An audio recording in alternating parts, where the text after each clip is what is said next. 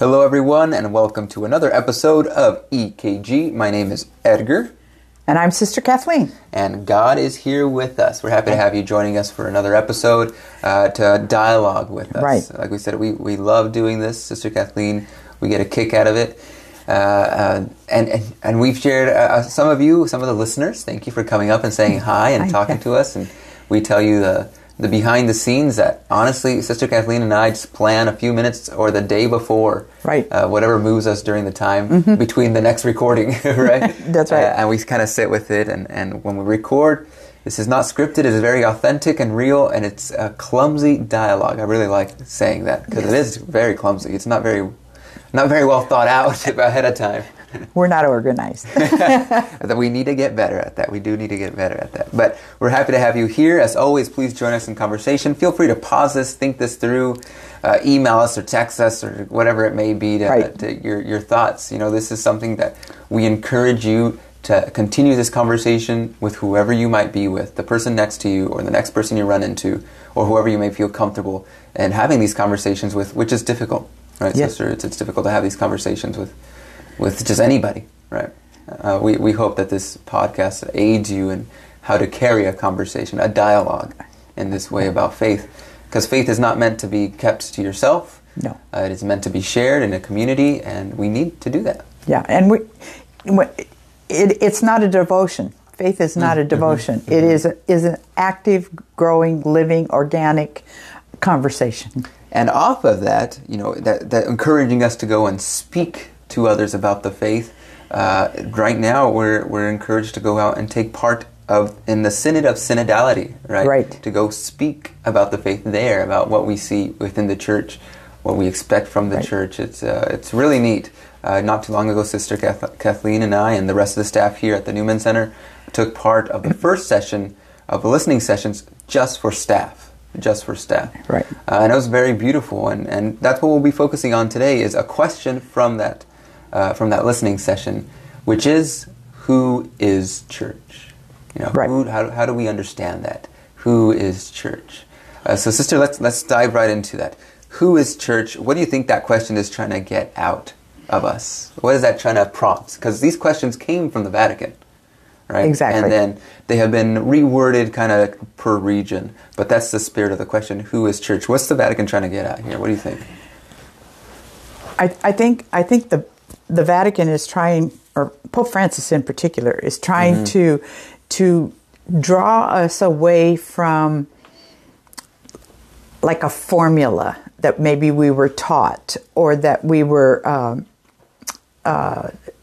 memorized, or because the first words out, I don't know if you said it or whatever, is all the baptized, you know. So okay, as I was sitting there thinking, yes, it's all the baptized. Baptized in the Catholic Church, baptized in the Evangelical Church, baptized in, you know, because we really recognize those baptisms. Does God not want people of other faiths, supposedly the Jewish faith, the, you know, Hindu faith, the Buddhist faith? Is God exclusively working with us baptized Catholics? I did my little air quotes there for baptized.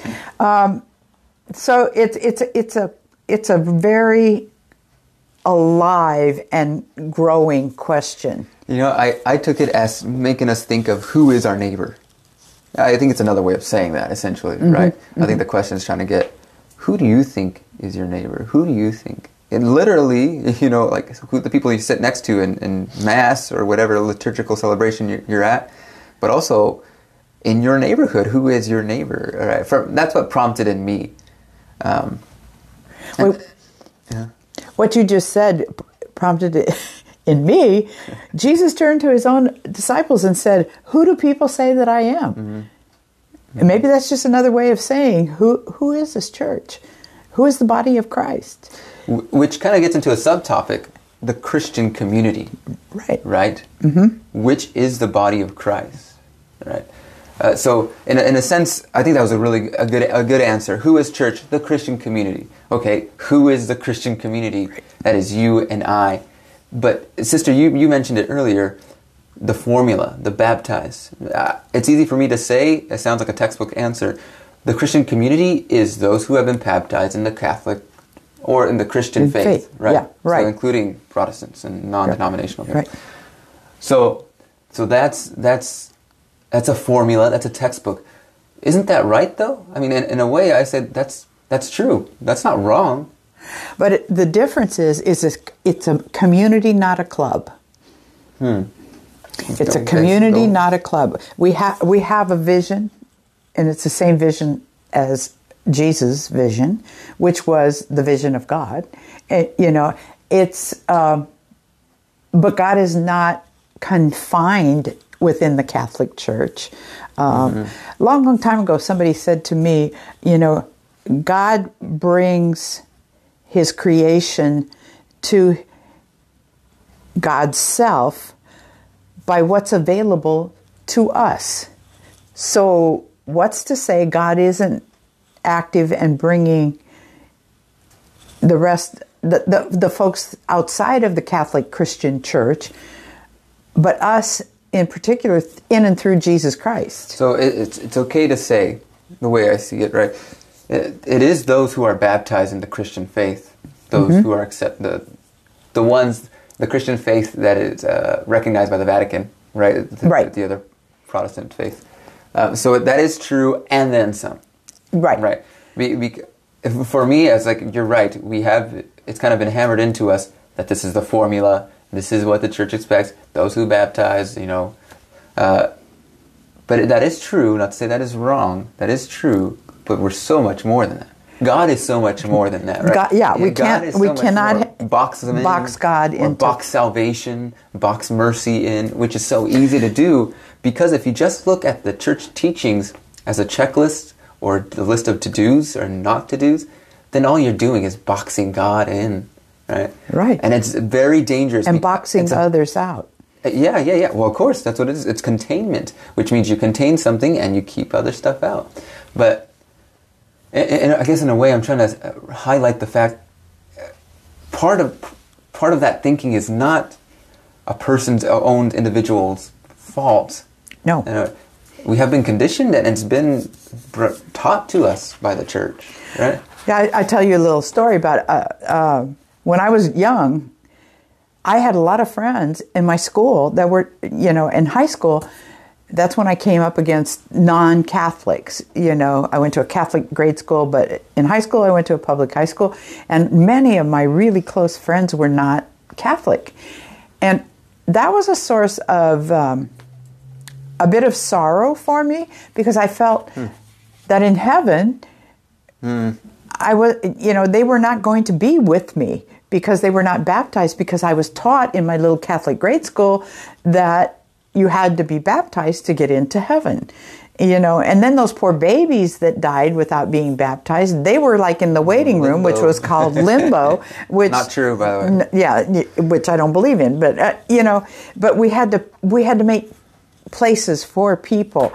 Then my sister gets married to a man who has no religion, really. He's a very spiritual guy, but the kids went to the Catholic grade school, and my nephew came to my sister one time, and he goes, "I'm so upset because Dad won't be in heaven with us." And my sister didn't understand where that came from, but he had been taught that the only people in heaven were going to be Catholics. So how do we broaden and open that up to not fit God in our box, but to see us fit ourselves into God's life and mind? God's box. God's which is no box, I guess. No box. It's eternity. It's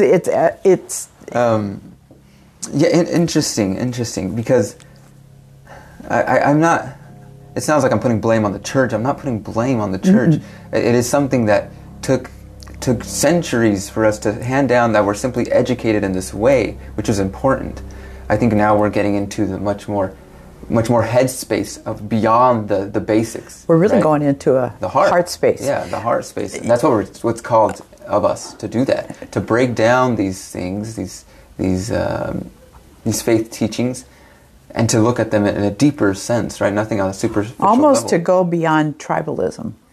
Yeah. Because the different faiths became tribes, and tribalism kills because you got to defend your tribe, your territory, your whatever. So what Jesus broke through all of that.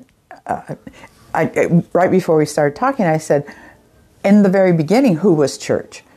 Yeah.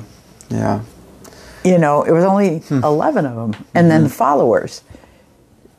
And they were led out to church others. To bring the message, and that becomes ultimately church. Because at first, they were still going to the Jewish, Sabbath. They were still doing all that until they became so radical within the Jewish tribe that they kicked them out.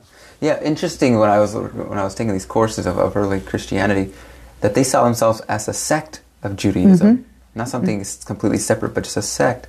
So they saw themselves as needing to abide still by the Jewish laws in a new way. But I think it became so radical, that's what happened. They said, nope, you're just something completely different. And then they embraced it. And they said, okay, fine. Yeah. But they didn't set out, I don't think the disciples set out to establish a church, right? No. Right. They set out to spread the good news of Jesus Christ. So what do we make of Jesus telling Peter, upon this rock I will build my... Well, that's a translation thing. I don't believe Jesus really said that. Yeah. He just said, you're going to be my point man, because I'm not going to be around. Yeah. He knew what was coming. We've made it into a rock. Yeah, and which is immovable. And perhaps the church, the word church, let's go back to the Hebrew or the Greek that was written. It's really interesting to see what that means. Yeah. So it's interesting enough to say those things that we point out about St. Peter, but the early disciples, and the fact that they didn't set out to be a different church. Can you imagine that? Starting a church, in that time? No way. That's why they're like, no, we're still Jews. Yeah. We don't know what to do, which ends up being in hiding in basements and in people's homes and in the desert.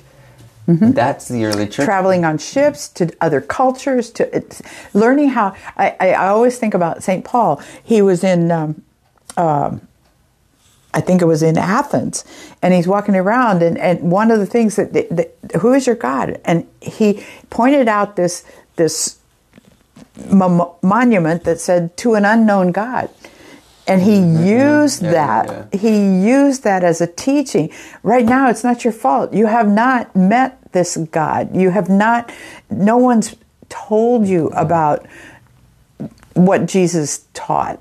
It was about a way of living together. It wasn't about a building at all. Christian community. Exactly. Right. That's what we're looking at. Christian community. Mm-hmm. We need to get out of that building. Right. Right.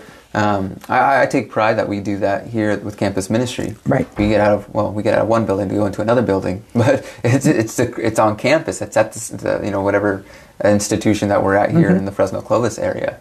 But it's a Christian community that is present. Right. Right. I think here the church, the physical church, is used to bring people together, to see and find other Christian brothers and sisters, and to go out together to live the faith as a Christian community. So I asked myself the other question, right? Who is Christian community? And so I'll walk through the answers. Yeah. Okay. So I was like, at first, who is Christian community? Those who have accepted Christ, the way. Mm-hmm. Okay, fantastic. So that still leaves people out, right? That still leaves people out because there's people who have not accepted them for whatever reason, right? But if we read Scripture, if we hear from a message, and tradition, we see it's simply God asks us to love. Dude, love your neighbors. The two greatest commandments: love your neighbor and love God. Exactly. Right? And that is Christian community to me. So it's beyond, right? So it's everyone potentially. Right. That's exactly potentially, right. I say potentially because I find the same desires and longings and need for love in many people that don't come to the Catholic Church. Yeah. On the other side, I find that in the Catholic Church, but I also find the opposite of that. We're facing world conflagration of war, and so, but Jesus was the way. It wasn't. That's why God is so fantastic. What does He tell us? this Jesus that you seek is in the bread now, is in the celebration, is in the community coming together. It's the Emmaus feast, walking on the way, and we're not our hearts burning as he spoke to us. How many people do you walk with and their hearts are burning because you're speaking to them about God? And it might not be about God, but this life of oneness. Joy. The joy that's in there. That's the Christian community, right? We see the Christian community grow in the early church. How? By those who embrace the message, right? So I think that's where we get those who believe and follow Jesus, right? Is the Christian community. That's what we physically see. That was part of the first church, right? Now we look into the scripture and what Jesus said. We know it goes beyond that. Beyond that. It's tricky because I think we as human, I think it's innate in us to divide. To who are you? What side are you on? And we see that very much alive in all of history and up to this point. And I think it'll always be a part of us because we want to divide. We not want to divide, but we want to know: are you with me or are you against me? Do I like you or do I not like you? Or how much do I like you? Or how much do I dislike you? Right? We know that fear and hate is a great unifier. Right? Oh yeah. But God can transform that unifier to something different, which God did in the person of Jesus. You know, in the crucifixion. And I don't want to say Edgar's a genius. And this is Father Richard Rohr, who's been highlighting a lot what I've been listening to his talks, and he points that out. God transforms the greatest evil. One of the greatest evils in that time is the crucifixion, and transforms that to what we know as now as joy, resurrection, defeating of death. Breaking the binds of death. Do we really believe that's what happened then? You know, that's what I ask myself. People, my dad, 90 years old. I'm not sure I'm going to get to heaven. I'm like, oh my God, you know, you've been a practicing Catholic. You're a good man. You've done marvelous things in my eyes and in the eyes of people, and you're still worried you're not going to get into heaven. Oh my goodness, you know. So I mean, what makes you worry you're not going to get into heaven? And maybe we have to do a little digging around and root that out. But it's Father Richard Rohr again says it's always about unworthiness with us. We need to get over that, and once we do, life just becomes completely different. He points out that it's all about trust and confidence. Trust and confidence in God, in the Scripture, in Jesus, right? And trust and confidence in ourselves. That's what holds us back. And does that mean we're not going to ever make a mistake? Because we do. Oh, absolutely. You know, but that's part of the growth too, is to be able to admit that and move on and say I'm sorry and make amends. Today's world, nobody's making amends for anything. Everybody's, you know, cutting us off or doing this or doing that. And we have to get back to that loving stance in the world. It's just necessary. And we're at a turning point. And I think the Christian community can help with that. Not the only community that can, but I think we are called to do that, right? By the way we live. Yeah. By the way we live. Was St. Francis of Assisi? So if necessary, use words. Always preach the gospel, and if necessary, use words. Right? So we, as Christian communities, we are tasked with this responsibility to bring love and the joy of God to others. That sounds very hippie-ish, right? Well, it is. But that's the truth, right? That's the truth. I think we lose sight of that because we try to contain salvation. We try to contain love. We try to contain God, right? Again, another Father Richard Rohr quote. Are we following God, or we make God follow us? Yeah. No, that's true. And he also says, you know, we are made in the image and likeness of God, and then we return the favor and try to make God in our image and likeness, which is limiting God. You know, which is limiting God. You know, but it's a lifelong, and I know when I'm doing it, and it surprises me when I am really living out my Christianity. I can go through days and stuff and think I am because I'm a sister and I work in the church and blah, blah, blah, all that stuff. But then I can meet somebody who really needs something, and it takes me out of myself to be patient and present with them because there's a pain there, or there's something undone that needs to be done. And then I know how I feel when I move away from that, you know, and the person's been brought to me by God, and the person leaves with God, hopefully, you know. Hopefully, You know. hopefully, sister. Hopefully. I know. No, I think it's there's a lot to this. There's a lot of different sub layers to who church is or who the Christian community.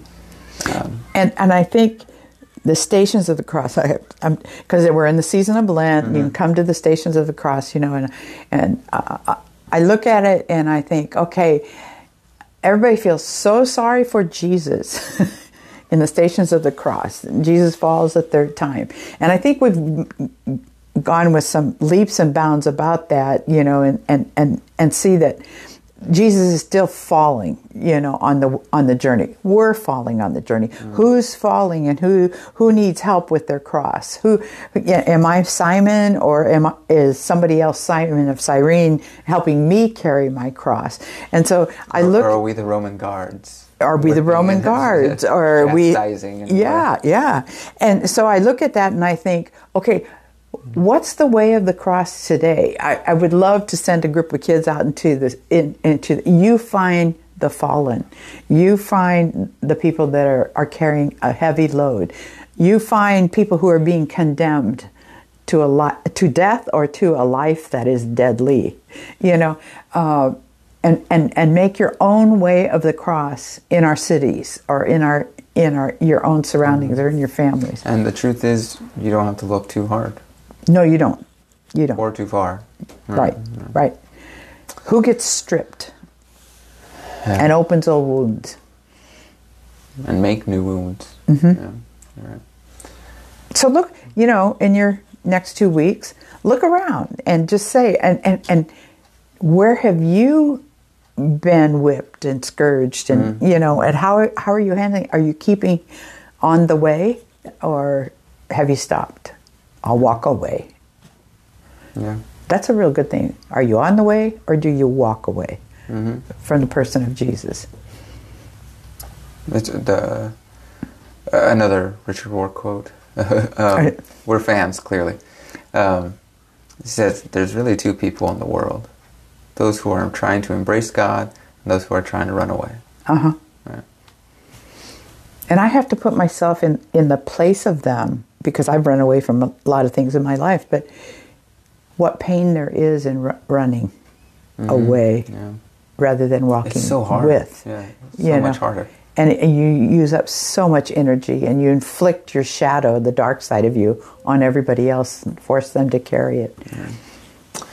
Sister, thank you. Thank you. It's always fun. Thank you for taking the time and listening to us today. As always, come up, say hi, tell us what you think. This is a dialogue, and we hope to create more moments of dialogue with you in person, right? I know we've thought about that a few times, so we hope we should just open up the church some night and say, come and talk with us. Yeah, it'd be really good to do that. Thank you so much. Until next time.